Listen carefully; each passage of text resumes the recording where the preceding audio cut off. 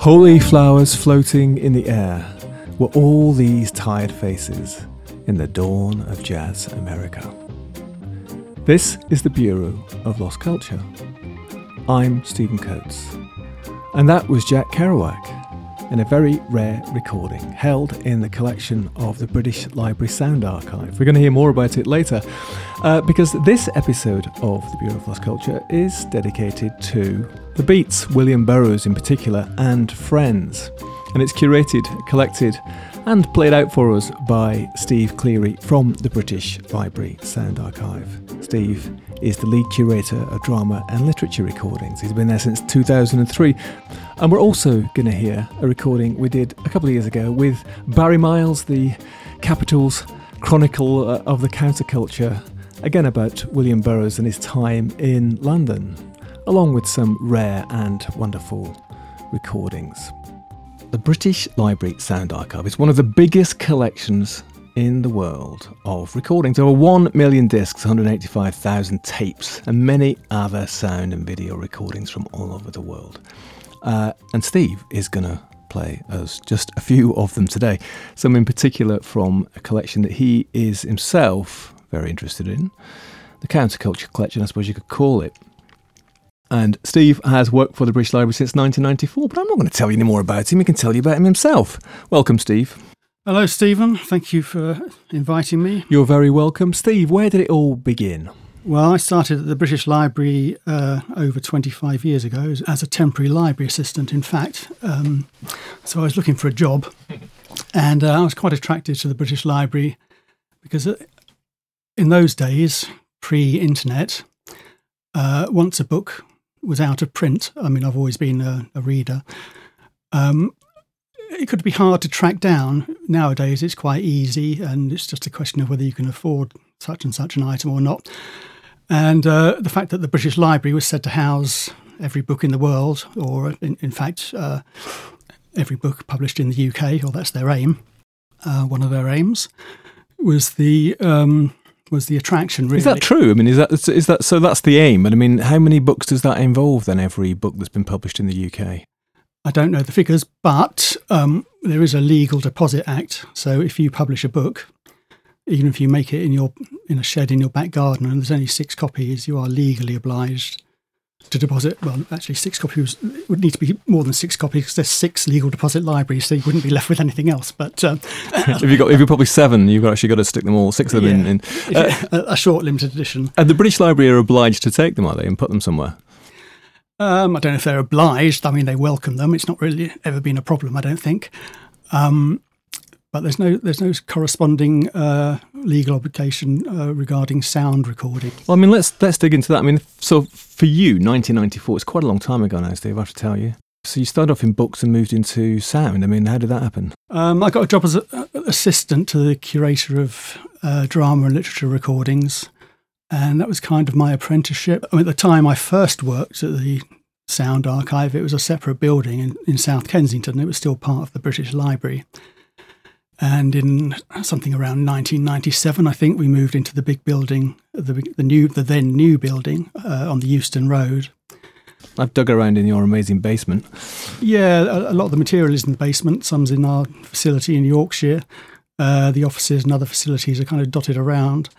But there was a trade-off. I mean, it's positive on balance because we've got much better technical facilities, which we didn't really have properly in the old building. And we're much more integrated with things like exhibitions that the British Library do and so on and so forth. Well, I mean, speaking of that, I mean, you have, in those years and in recent years, curated quite a few exhibitions. I mean, you did 140 years of recorded sound. in 2017, 2018. We had a little piece in that. I was very pleased to do. Punk, 1976, 78. That was the dates of Punk, not of your exhibition. That was in 2016. That toured a bit as well, didn't it, that one? That was a very popular show, wasn't it? I saw it in Liverpool, I think. The punk rock exhibition, the version in Liverpool was quite different. We worked with our co-curator, Sir Colin Fallows from Liverpool John Moores University. And it was augmented with a lot of material relating to Eric's Club that came from the LJMU archives. And the LJMU archives are pretty interesting. Colin has for about 20 years been strategically building up a sort of punk and counterculture archive, and that contains John Savage's England's Dreaming archive, which we drew on quite a lot for the punk rock exhibition at the British Library. An International Times archive, Barry Miles. Stuff about the Oz obscenity trial. All these things kind of complement each other. I mean, in the British Library Sound Archive, we have audio tapes of the Oz obscenity trial. The thing is that if there are over 1 million discs, over 185,000 tapes, and all that other stuff, drama and literature recordings, oral history, English accents and dialects, classical pop world, traditional music recordings, wildlife and environmental stuff, it's a huge amount of stuff, isn't it? And I mean, drama and literature is your department, but also you have kind of focused on countercultural stuff as well, haven't you? Sound recording was invented in 1877, but pre-World War II, there aren't that many recordings of famous writers. There are no recordings of Thomas Hardy, for example, who lived into the age of sound recording. So a lot of it comes from the 50s and onward. The spoken word industry on vinyl was basically kicked off by Cadman Records in New York in around about the mid-50s, early to mid-50s, with Dylan Thomas. So the beat writers and people like that were kind of around at the right time, if you think about the technology. So there are no recordings of Percy Shelley, but there are many, many recordings of Allen Ginsberg. Right. I mean, he may be one of the most recorded poets of all time, but that's simply because he kind of lived at the right... Well, it's not coincided with the technology actually being sort of readily available. Yeah, and in Ginsberg's case, obviously, he was a performer, a regular performer of his work as well. Well, Steve, why don't we just dive in, and I'm just going to play your first selection, and then we can talk about it. He doesn't care about flavor. Watch it. He spotted us. He's getting away. Hop into my custom-built grocery cart. This button releases a smoke screen out the back. The name is Clem Snide. I am a private eye. I will take any identity, anybody. I will do anything difficult, dangerous, or downright dirty for a price. Me from the grocery cart and knocking down gold noodle at the checkout counter. We at Prince Macaroni have an expression for that. What is it? We call it using the old noodle. I was afraid that was it. 3 dozen eggs when you buy Prince Egg noodles. Get details at your... Now, try this. Take a walk, a bus, a taxi. Do a few Jerry errands in these foreign suburbs here.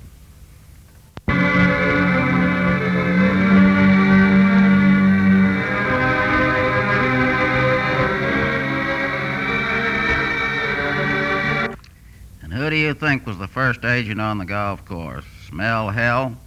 Quite by chance, the same stranger here? Outside agent call. Soft as a raindrop, fresh as the sea. Fort Paregoric, audible click, wall there, excrement. Recall you have 10 minutes here. See this hand calling time? You now have 8 minutes.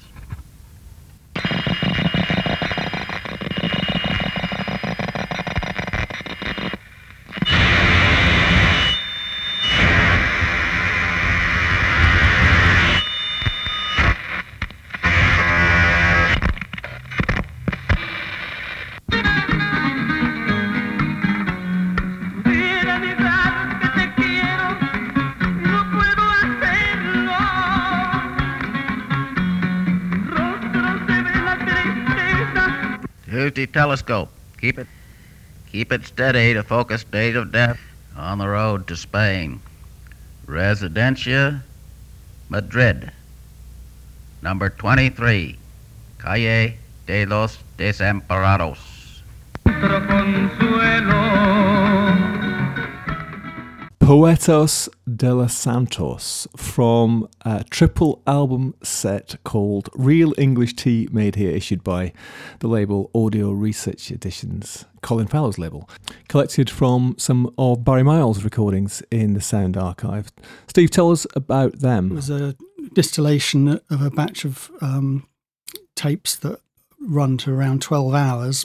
The original tapes are now in the British Library Sound Archive. The ones that Colin and Miles selected, like that piece we just heard, or that excerpt we just heard, exemplify how Burroughs applied the cut-up technique that he used in prose to audio recording in a way. So, as your listeners probably know, the cut-up technique was discovered, invented by Burroughs' friend, the painter Brian Gysin, when he cut through some newspapers when he was making a mount in his studio, and they rearranged the text to form new sentences with new meanings in a kind of Dadaist way. I mean, it wasn't 100% brand new. And Burroughs took this idea and ran with it and used it in many of his novels and other works. That for him was a kind of creative technique, was it, which spread into his other visual and audio work then? Yeah, they used 2 or 3 different techniques. One was called inching, I believe, when they would sort of move the tape along, and then, essentially it was recording things from different sources at random and juxtaposing them with each other. And it's quite raw, but sort of interesting. I think when you hear Burroughs' voice, that adds definitely a kind of edge, a sinister edge, and often a blackly humorous edge. He recorded that in London, did he? Possibly. If we look at the 12 hours of tapes in their entirety, they're quite varied. There are recordings he made when he lived in London, a flat in Duke Street, St James, near Piccadilly Circus. Some of these, I don't know if you say they have research value so much as kind of curiosity value. He's obviously left the tape recorder running while he's just talking to people in his flat. Some of it's quite incongruous. You can hear the 1972 Benson and Hedges Gold Cup on the TV at one point, which you don't really associate with Burroughs. One of his friends is playing pop records like Cher, for example, and things like this. And there's other interviews and so forth. So there's a lot to explore, and those recordings are unique. Well, here is an interview that I did with Barry Miles, back in 2018 with my collaborator Paul Hartfield. And there's a saying, if you can remember the 60s, you couldn't have been there. But there's another saying, which is that if you can't remember the 60s, that's fine, because Miles wrote it all down. He is quite a countercultural character. Known for his participation and writing on the London Underground and counterculture, author of numerous books on the beats, including the biographies of Ginsberg, Kerouac, Bukowski, and of course Burroughs. He wrote El Hombre Invisible and Williams S. Burroughs Alive. He's written a book on the Beat Hotel where Burroughs lived. He's catalogued Burroughs' archive, compiled his bibliography. He's written all sorts of other countercultural books, I think at 70 at last count, including biographies of Frank Zappa, Paul McCartney, Ginsberg, many of the luminaries of the beat scene. He also co-founded the Indiki Gallery, where John Lennon met Yoko Ono, and International Times. And here he is, talking about Burroughs' life in London. Miles, what brought Burroughs to London? He came to London because he had an affair with this guy Ian Somerville, who was a mathematician who was still studying at Cambridge. And so at the end of the summer, Ian came back to London, and Bill simply followed him. And for the first few years, they stayed in various hotels, mainly in Earl's Court. And then in 1967, I think it was, he rented a place on Duke Street, St James, and lived there until 1974, so he was there for quite a long time. And Fortnum & Mason's was his corner shop, and where he'd go and get his milk and his salted crackers that he had for lunch. So I enjoy a salted cracker. And then he ate out every single evening. I mean, he's from that kind of generation who never cooked for themselves. So he was living the sort of proper, St James's gentleman's club sort of life. He used to have boyfriends from Piccadilly, Dilly boys, and lived the proper life of a gentleman. How did you first hear about him? Through the books. And then I met people who'd actually met him, that he actually was living at the Beat Hotel in Paris. And these were people, when I went to art college, who actually went to Paris. I mean, astonishing to me, and I'd met him and stayed in the hotel, which was very, very cheap and rat infested. And then Naked Lunch appeared. It was published in 1959, and I got a copy probably within 6 months of it being published. And it just blew me away. I just thought, this really tells it like it is, And I'd been, for English O-levels, it was sort of Siegfried Sassoon and all these kind of things is what we were reading, and Dickens, and I had no idea people could write like this. It was brilliant. Well, how did you actually get, come to be in contact with him? Well, somehow or other, I got hold of Burroughs' address in Tangier. That's where he was living at the time. And so I was bringing out a little magazine, and I thought it would be nice to publish something of his. So I literally just wrote to him, this would have been in the summer of 1964. And I got back this big letter and a 3 or 4 page manuscript. It was absolutely brilliant.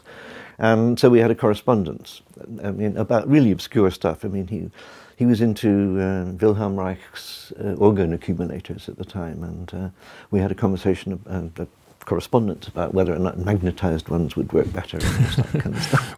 When did you first meet?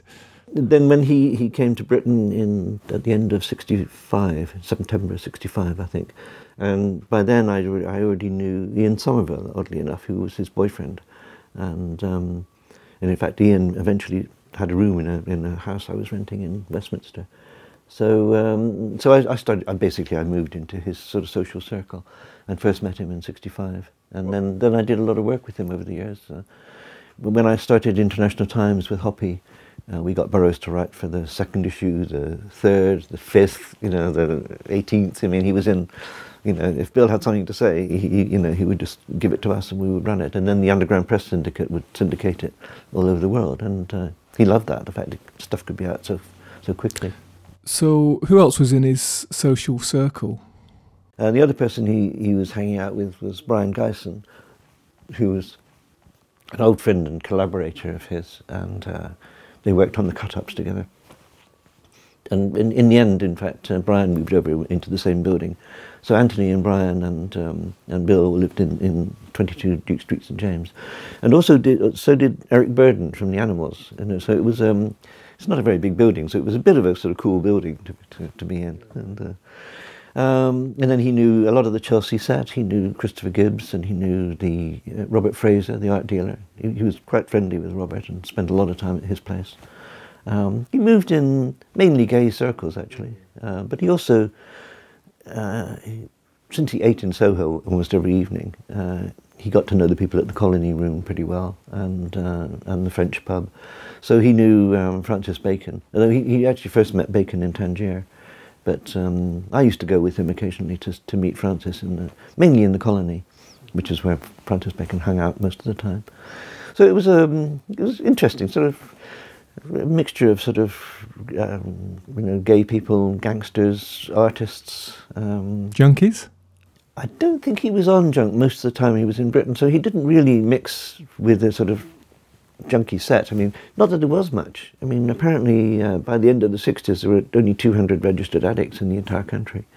In fact, Burroughs had a doctor who also wrote him a script for marijuana, which was a much more complicated thing. He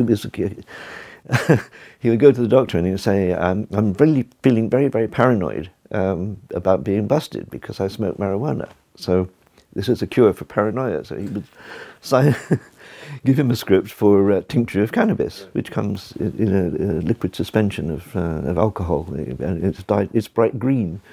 And Bill used to dip his senior service cigarettes into it, and and he would light up in restaurants, and he was convinced nobody had noticed, but he's smoking this bright green cigarette, which really smelled very strong indeed, But he looked so straight, in his suit and everything, and, no one ever did anything about it.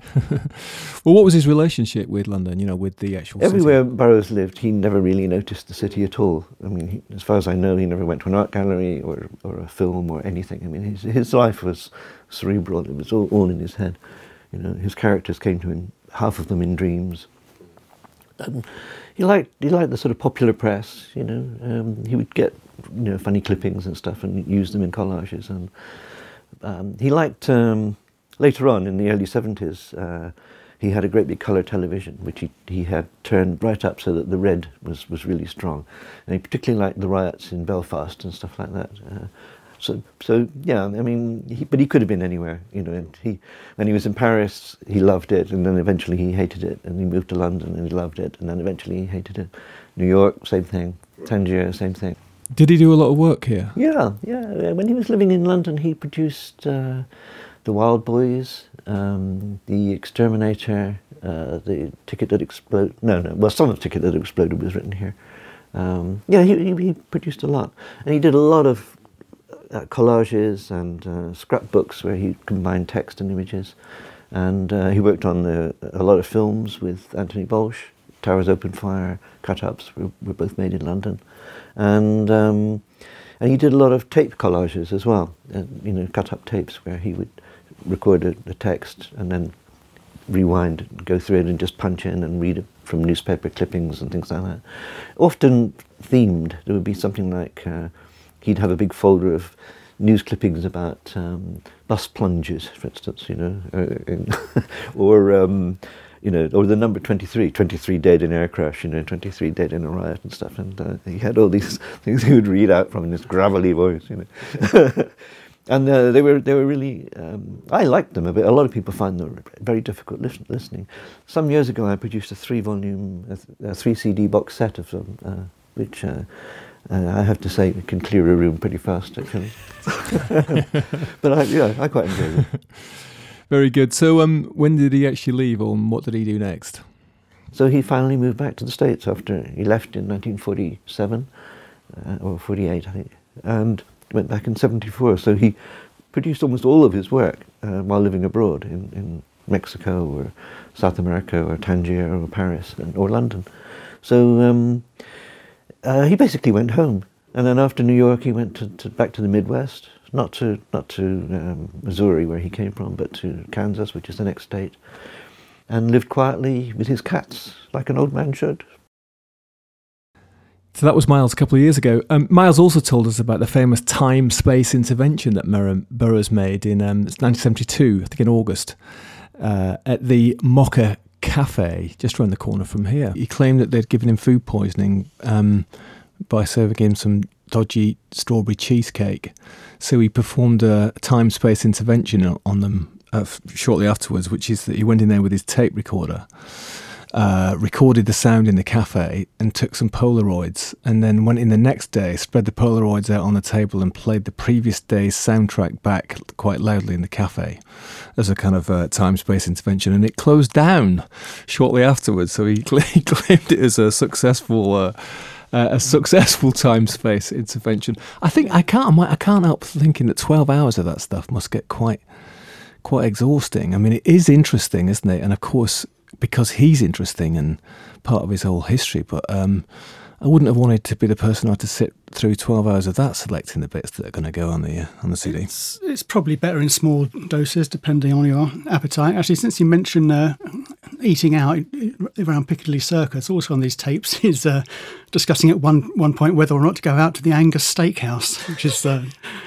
quite prosaic, really. It's quite interesting then in terms of actually how the Sound Archive, gains its recordings. I mean, so you presumably people get in contact and say, "We've got this. Are you interested?" Sometimes, presumably, they want cash for it. Sometimes that they're prepared to make it as a donation. Is that the way it works? Or do you ever find yourself kind of competing or bidding, as it were, because something's of such importance? The recordings we have come from a number of different sources. So one would be commercial recordings featuring writers or performances non-musical performances, as far as I'm concerned, in my area. So we try to keep up with those. Often these include kind of artist records and so forth that don't really fit in anywhere else. Unpublished recordings would be another category. So this often happens after somebody dies, but not always. And they may be donated, or somebody may require a fee. I mean, a lot of alternative theatre performers, for example, probably don't have a great provision for supporting their old age. Maybe they've not got great pension plans or anything like that. So it's quite legitimate for people to ask for a bit of money. We have a relationship with BBC Radio, which not everybody knows about. So if you want to hear anything that's been archived by BBC Radio, you can come to the British Library, and if we don't have it already, we can borrow it. And then the fourth category, which brings us up to our next selection, really, is that we make location recordings ourselves, and have done historically over the years. Live theatre performances, a lot of poetry, and this is just kind of one of our USPs, really, because these are all unique recordings that you can't hear anywhere else. They won't be online or on YouTube or anything like that. Let's have a listen to that second selection. Can you all hear me? No? Yes. All right. This is from the Forwards, The Place of Dead Roads, a novel I have just completed. The original title of this book was The Johnson Family. Now, the Johnson family was the turn-of-the-century expression to designate good bums and thieves, and it was elaborated into a code of conduct. A Johnson honors his obligations, his word is good, and he's a good man to do business with. A Johnson minds his own business. He is not a snoopy, self-righteous, troublemaking person. A Johnson will give help when help is needed. He will not stand by while someone is drowning, calling for help, or trapped under a car. Nothing extraordinary, just a reasonably well-intentioned person. I recollect Brian Geisen, Eon Somerville, and your reporter sitting at a table in Tangiers having an espresso, and a man walked by. Nothing special to look at. Spanish, middle-aged, obviously poor, shabbily dressed, carrying one of those nameless parcels wrapped in brown paper. Nothing special, no halo, but our mouths dropped open in unison. My God, that's a harmless-looking person. He passed. I never saw him again, but I got the message. That man was a Johnson. He shone with a holy light in contrast to those of another persuasion who seemed to dominate and populate the planet, rushing along to the police station to lodge a complaint or inform on someone, writing letters demanding the return of flogging and capital punishment, urging castration for rioters, leaving little swirls and squiggles of hate and fear and malevolence in the air behind them, literally kept alive by the hope of doing some harm to somebody.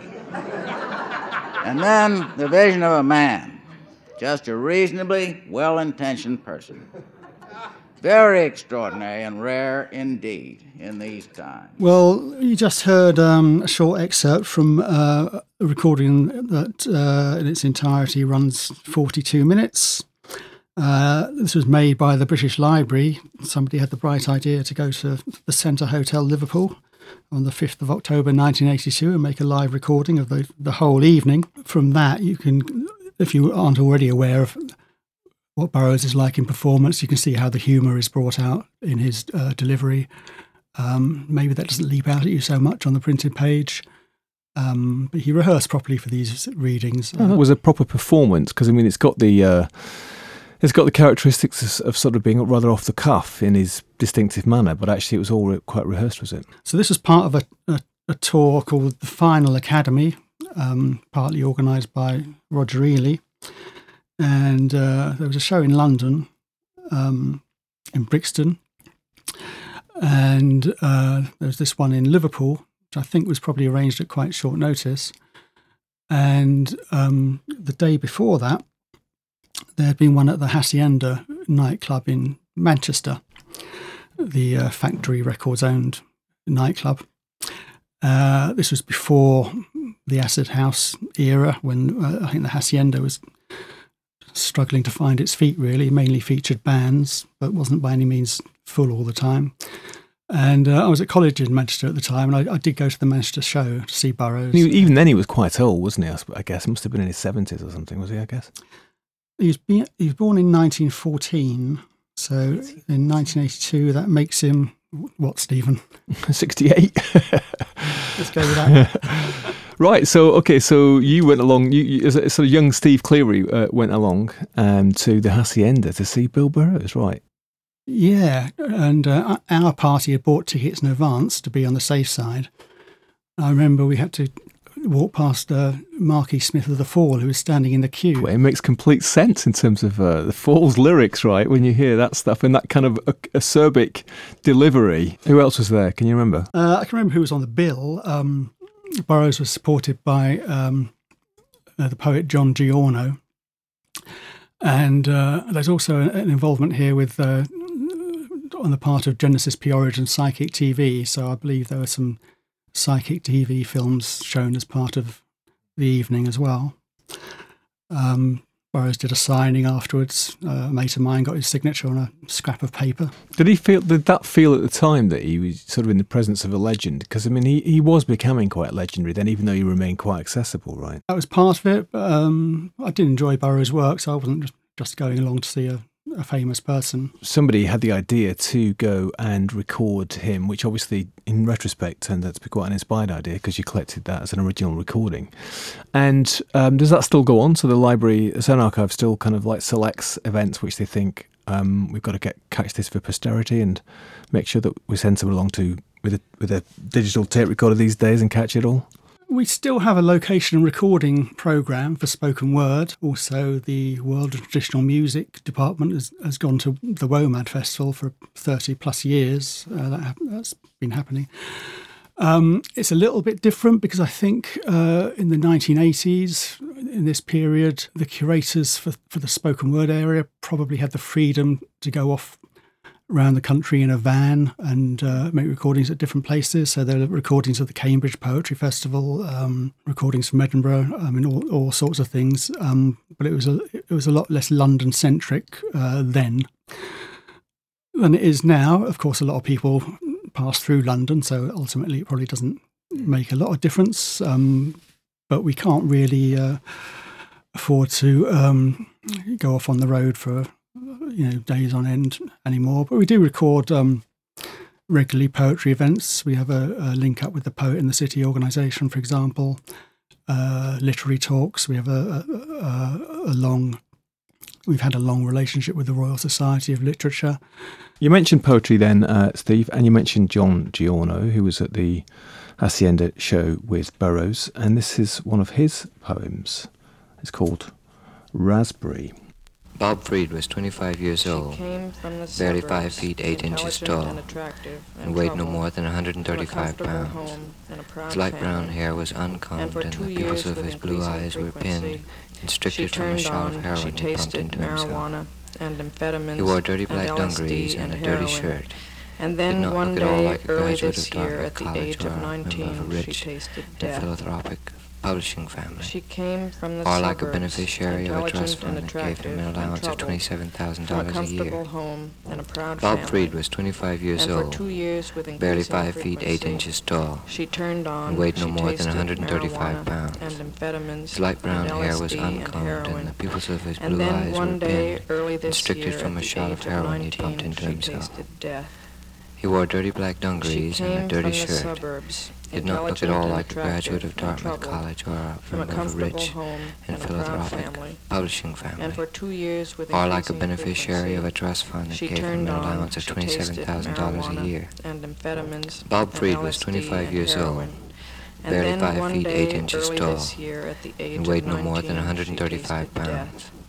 His light brown hair was She came uncombed, from and the the pupils of his blue eyes were intelligent and pinned, attractive, constricted from a shot of heroin he from a pumped into comfortable himself. home and a proud family. He wore dirty black And for dungarees 2 and a years dirty with shirt. increasing frequency, Did not look at all like she a graduate turned of on, Dartmouth she College tasted or a member of a marijuana rich and and amphetamines philanthropic and publishing LSD and family. heroin. Or And like a then one beneficiary day, of a early trust this fund year, that at gave the him an age allowance of of 19, she $27,000 a tasted year. death. That is an amazing recording and sort of slightly mind-bending, right, as well. It's like some sort of stereophonic thing going on. Tell us about it. That was an excerpt from an LP that in December 1967 in an edition of 1,000 copies. And it was called The Intravenous Mind Presents Poems by John Giorno. And on one side it had Raspberry, and a part of that we just heard. And on the other side it had something called Pornographic Poem. The female voice was Yvonne Rayner, and the male voice, I think, was Robert Rauschenberg, but it might have been Peter Schjeldahl, who was also credited. And Giorno is interesting from our point of view because from quite an early point, he was interested in using recording technology as part of performances of poetry. He did kind of live performances with synthesizers and so forth as well. For this, the pornographic poem was a found text. He asked visitors to his flat to read, and he recorded all these different people reading this found text and kind of layered it, as you say, for that side. It's a bit strong, so for this, I thought, in case there's librarians or others of a nervous disposition listening, perhaps we'll go with something from the other side, which is called Raspberry. But also you could hear it's kind of electronically treated and layered. After that, Giorno invented the Dial-A-Poem service, and this was the first time anybody had done anything like this, I think. He managed to get hold of 10 large metal answering machines. So he's using very primitive and quite bulky technology. Recorded different poems on these 10 machines, and he published a number. And you could ring the number and you would get one of the 10 poems of the day at random. He changed them every day. It was extremely popular, often engaged, something like 14,000 calls a day. This is all in New York, of course. So he's quite an innovator. Later on in the 1980s, They Might Be Giants, the music duo, started something called Dial-A-Song on a similar principle, but that was just one caller at a time, at least initially. That's still going, actually.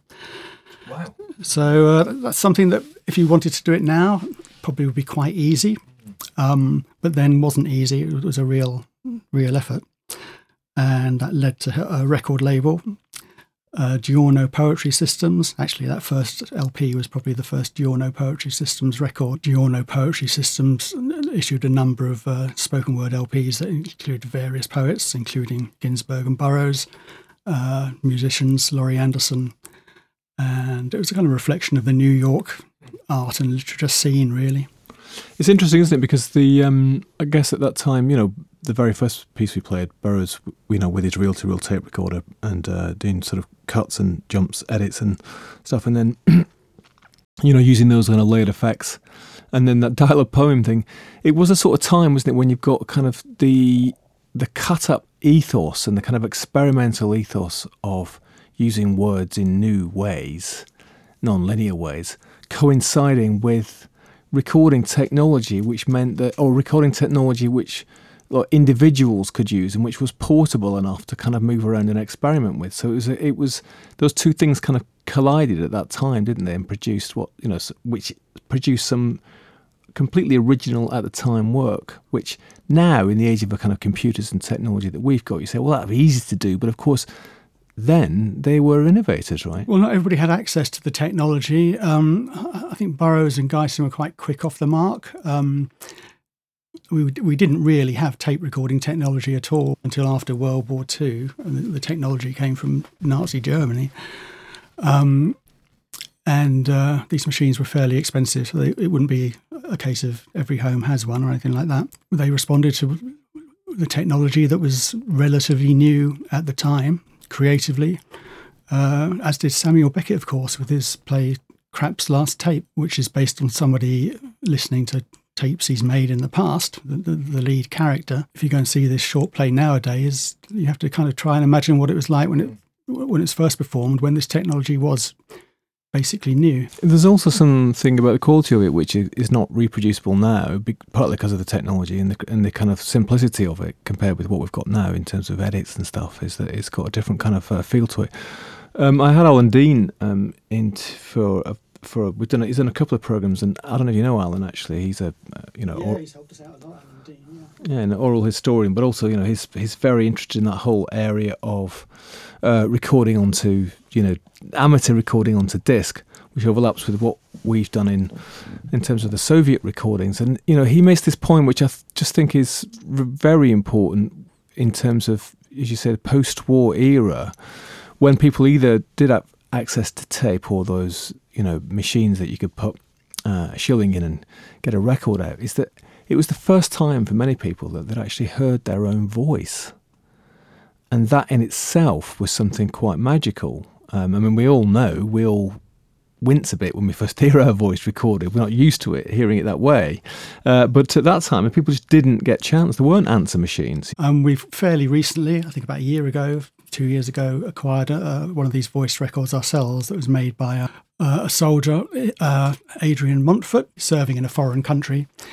And he sounds fairly relaxed, but some of these examples do sound rather stilted. I was watching this documentary about Ernest Hemingway on the BBC recently, and was flabbergasted to find out that he was terrified of public speaking, certainly being recorded. So he did agree to be recorded for TV, giving a speech of thanks for his Nobel Prize award, but insisted on the words being written out on large cue cards. And when you see this piece of film, he's looking at the cue cards, he's looking back to the camera, and he's reading out a sentence, then he's looking back to the cue card. And you can hardly, credit it. This man who was, fearless in certain situations. Fearless and macho and a real man, and hunting, shooting, fishing and stuff. I mean, I love Ernest Hemingway, but it was a surprise. So, just to cycle back a second to that John Giorno poem that was performed there, tell us a little bit about John Giorno then. Well, John Giorno was a poet. He seemed to kind of know a lot of people that mattered on the New York art scene. He was Andy Warhol's boyfriend for a while. He was the subject of Warhol's famous film Sleep, which is just a film of somebody sleeping. John Giorno, in fact, sleeping. And I know that he lived in the same building as Burroughs when Burroughs lived in New York in the 80s. But John Giorno's poetry was, he was gay, and he was very upfront about this. I've got a quote here from his book, actually, I'd like to read. So he's talking about how certain artists, he mentions Andy Warhol, Rauschenberg and Jasper Johns, in his opinion, tended to shy away from gay content in their work, possibly fearing that it would have an adverse effect on their careers. He says, they mostly came from poor families, and I was from the upper middle class, which gave me the privilege to do what I wanted. And poets have nothing to lose anyway. William Burroughs's and Allen Ginsberg William Burroughs's and Allen Ginsberg's liberating use of gay images had inspired me in the 1950s. It became my determination and heroic aspiration to take homoeroticism to another level in my work. Perhaps I did it a little too much. You mentioned Ginsberg, then you've got a recording by him here. I mean, you said earlier that he's probably one of the most recorded poets, certainly of that era. So ahead of this one, which is Ginsberg at Better Books, an excerpt from a mantra. Just tell us about it, Steve. Better Books was a countercultural hotspot on Charing Cross Road, managed at different times by Miles, who we've mentioned before, and Bob Cobbing, the sound poet. And I wanted to play a little bit from this LP, Allen Ginsberg at Better Books, because for a long time a good copy of this was on my kind of wish list. We did have a copy in the Sound Archive, but it was a bit battered. And we eventually acquired a pristine copy from Miles, which is great. Miles actually recorded the poetry reading that's on the record on a ferrograph machine himself. So this is from 1965, a little bit of atmosphere really. This is part of a mantra that Allen Ginsberg recited at that sold-out reading. Om Arabasana de de de de. Om Arabasana de de de de. Om Arabasana de de de de. Om Arabasana de de de de. Om Arabasana de de de de. Om Arabasana de de de de. Om Arabasana de de de de. Om Arabasana de de de de. Om Arabasana de de de. That's Allen Ginsberg's mantra. It's interesting I know that we keep talking about Miles, and of course he is, at the centre of many of these stories and recordings. And I like his story. He told me that because Ginsberg used to stay in his flat in Fitzrovia where Miles still lives. And I remember he told me that he came out one morning and he could just see Ginsberg's butt up in the air. He was up a ladder and he was fiddling with a fuse box. I think the fuse had blown and the lights had gone out, so he'd gone up there. But of course he loved to be naked, so he was around the flat. So Miles said it's not the sort of thing that you wanted to see first thing in the morning was Ginsberg's hairy butt cheeks. Well, that was an important reading. It was quite a rare LP as well. It was issued in an edition of 99 copies. Although on the sleeve it says 100 copies, so that's always puzzled me a little bit. Apparently you could avoid paying some kind of tax if you didn't sell more than 100 or more copies. A companion LP, Lawrence Ferlinghetti at Better Books, also existed. Looks very similar. Both of them have covers drawn by the artist Alan Aldridge. And we got this from Miles at the same time. And the Lawrence Ferlinghetti LP is the rarer of the two, because 25 of these 99 or 100 copies were sent in the post to America and promptly disappeared, rendering it an even more limited edition. Disappeared or were kind of confiscated for some reason? Lost in the post is my understanding. Yeah, although all these people had run-ins with people implementing censorship at one time or another. Better Books is a story in itself, really. Site for the emerging counterculture. That Ginsberg reading was followed just a few weeks later, I believe, by the International Poetry Incarnation at the Royal Albert Hall, which was a much bigger event, of course. And I think that's widely considered the kind of London counterculture coming out into the open for the first time. Quite a famous event, all planned in the basement of Better Books, I think. It seems quite unbelievable in a way that poetry could be such an important part of a kind of cultural revolution. I mean, that event in itself, as you say, it kind of seems to kind of kickstart or was part of the things that kickstarted the countercultural 60s here, isn't it? And it's, Royal Albert Hall, June 1965, sold out show with all these poets and all these people there. It's an extraordinary thought, isn't it, these days? When probably for most poets, if they have a book launch these days, it's probably in a tiny bookshop and with an audience of about sort of 15 people, right? Does an underground in the same sense exist today? Not really. In music terms, I think you could probably say the same thing as you just have said about poetry. It's a totally different landscape. I think it was, I'm projecting a little bit because I don't really know, but it seems to me that the lines of engagement were more starkly drawn. You were either kind of on the progressive side, or you're one of the stiffs in the establishment, stopping everything from happening. And I think everything's kind of a lot more atomized now. I don't know when was the last time there was something you could call an underground movement. I suppose we'd be talking about it in a different way. It wouldn't necessarily have a kind of literary connection anymore, I don't think. It comes up quite often here, actually, in programs about the counterculture. Where is the counterculture now? Where is the underground? I mean, I'm actually quite optimistic about it. I sort of think that it is there, but by the virtue of the fact it's underground, it may be happening in a place that we don't know about it, in a way that we don't know about. And I often think maybe halfway up a tower block in Peckham or something. There's probably something going on, but it's just more that the speed of uptake of countercultural and underground ideas is so fast now that it's difficult to actually notice when it's actually happening. We're going to move on to your selection 5, and you mentioned I've never heard of him actually before, but you can tell us about him. Maybe it's Bob Cobbing. Who was he? Bob Cobbing was a sound poet.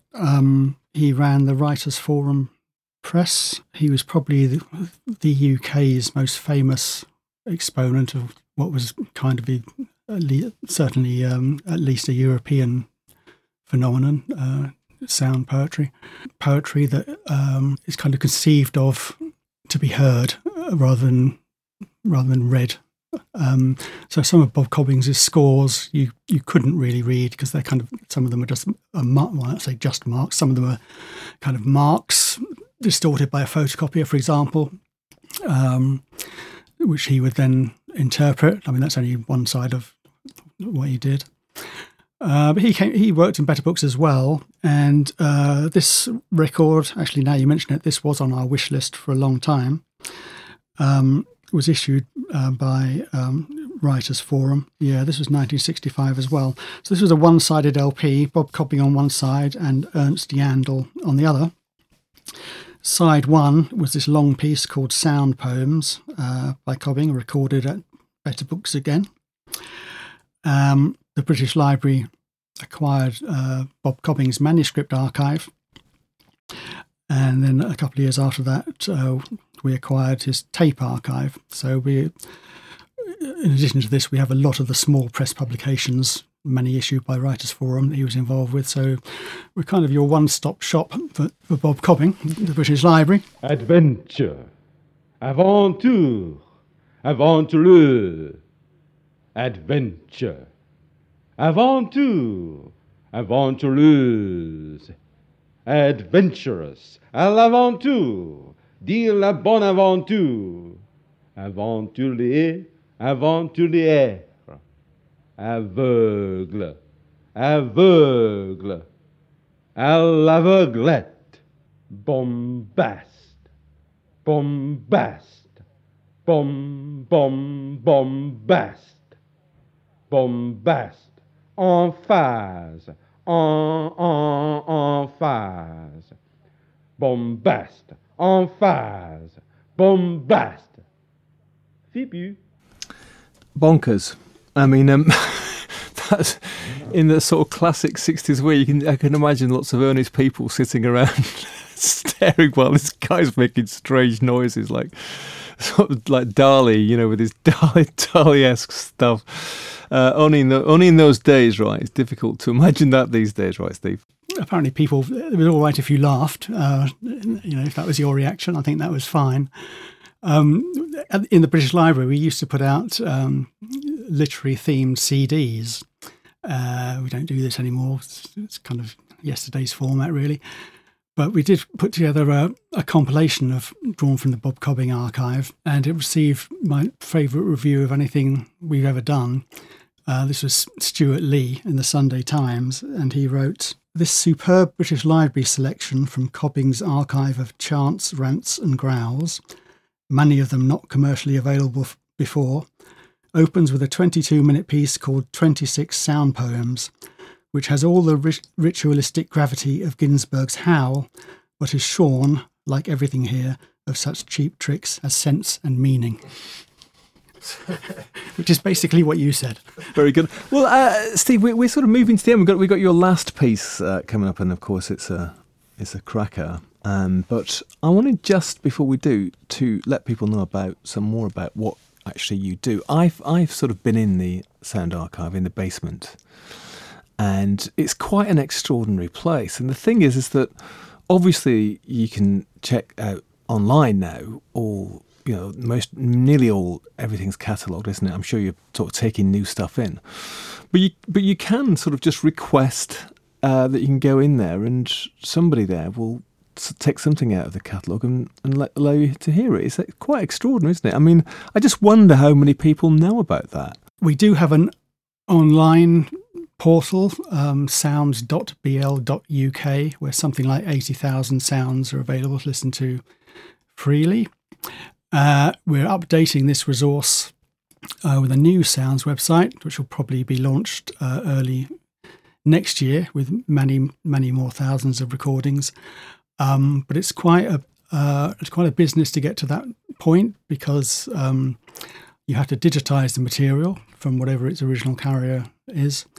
And if you're going to put it online, you have to go through proper rights clearance. So we're a state-subsidised institution. We can't just do what we like. We have to obey the copyright regulations. So that's quite an involved business.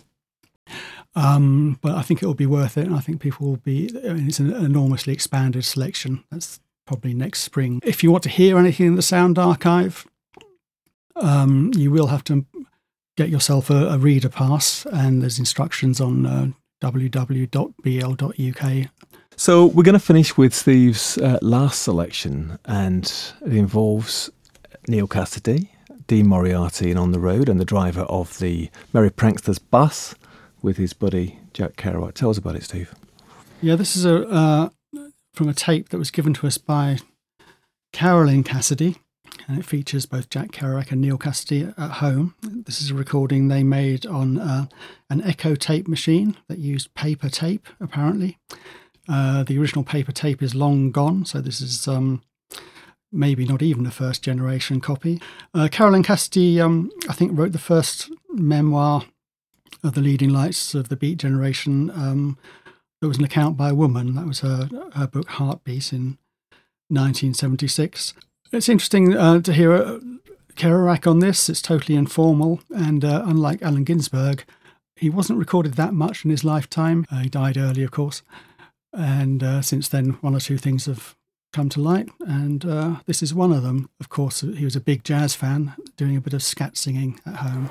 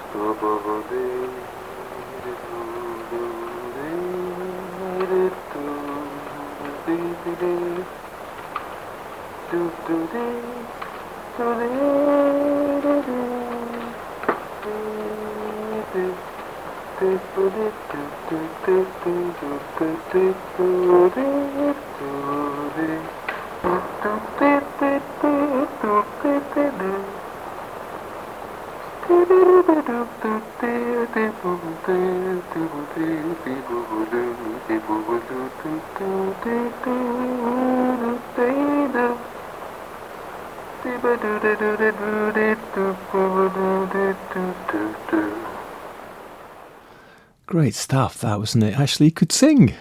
Yeah. We never know with jazz, though. Steve Cleary, thanks very much for coming to the Bureau of Lost Culture. Thank you very much for having me. And thank you, listener. I trust you enjoyed it. If you dug that, as Kerouac might have said, as much as I did, you can dig all our other semi-buried, semi-unearthed, recollected, collected, rare stories and rare audio from the counterculture, from the other side, from the underground.